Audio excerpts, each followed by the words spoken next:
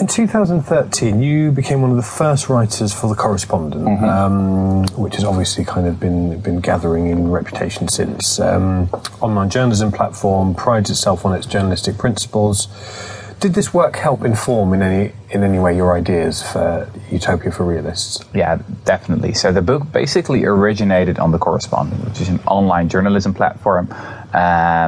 And I started writing articles about basic income, about a shorter work week. And we're a little bit different, I guess, than other journalism platforms in the sense that we completely ignore the news. The news is actually a big problem. The news is always about exceptions. So it's about corruption, about crises, about terrorism. So if you watch the news every day, if you only hear about these exceptions, then at the end of the day, you know exactly how the world is not working.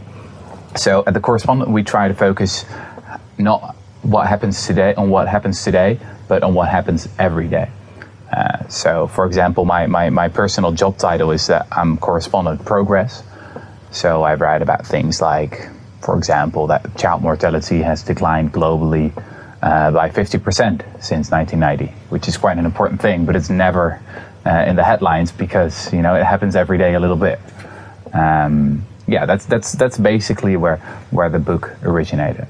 And what does your writing process for a book look like this? Do you know at the outset what your conclusions are going to be? Do the ideas kind of take on a life of their own at some point?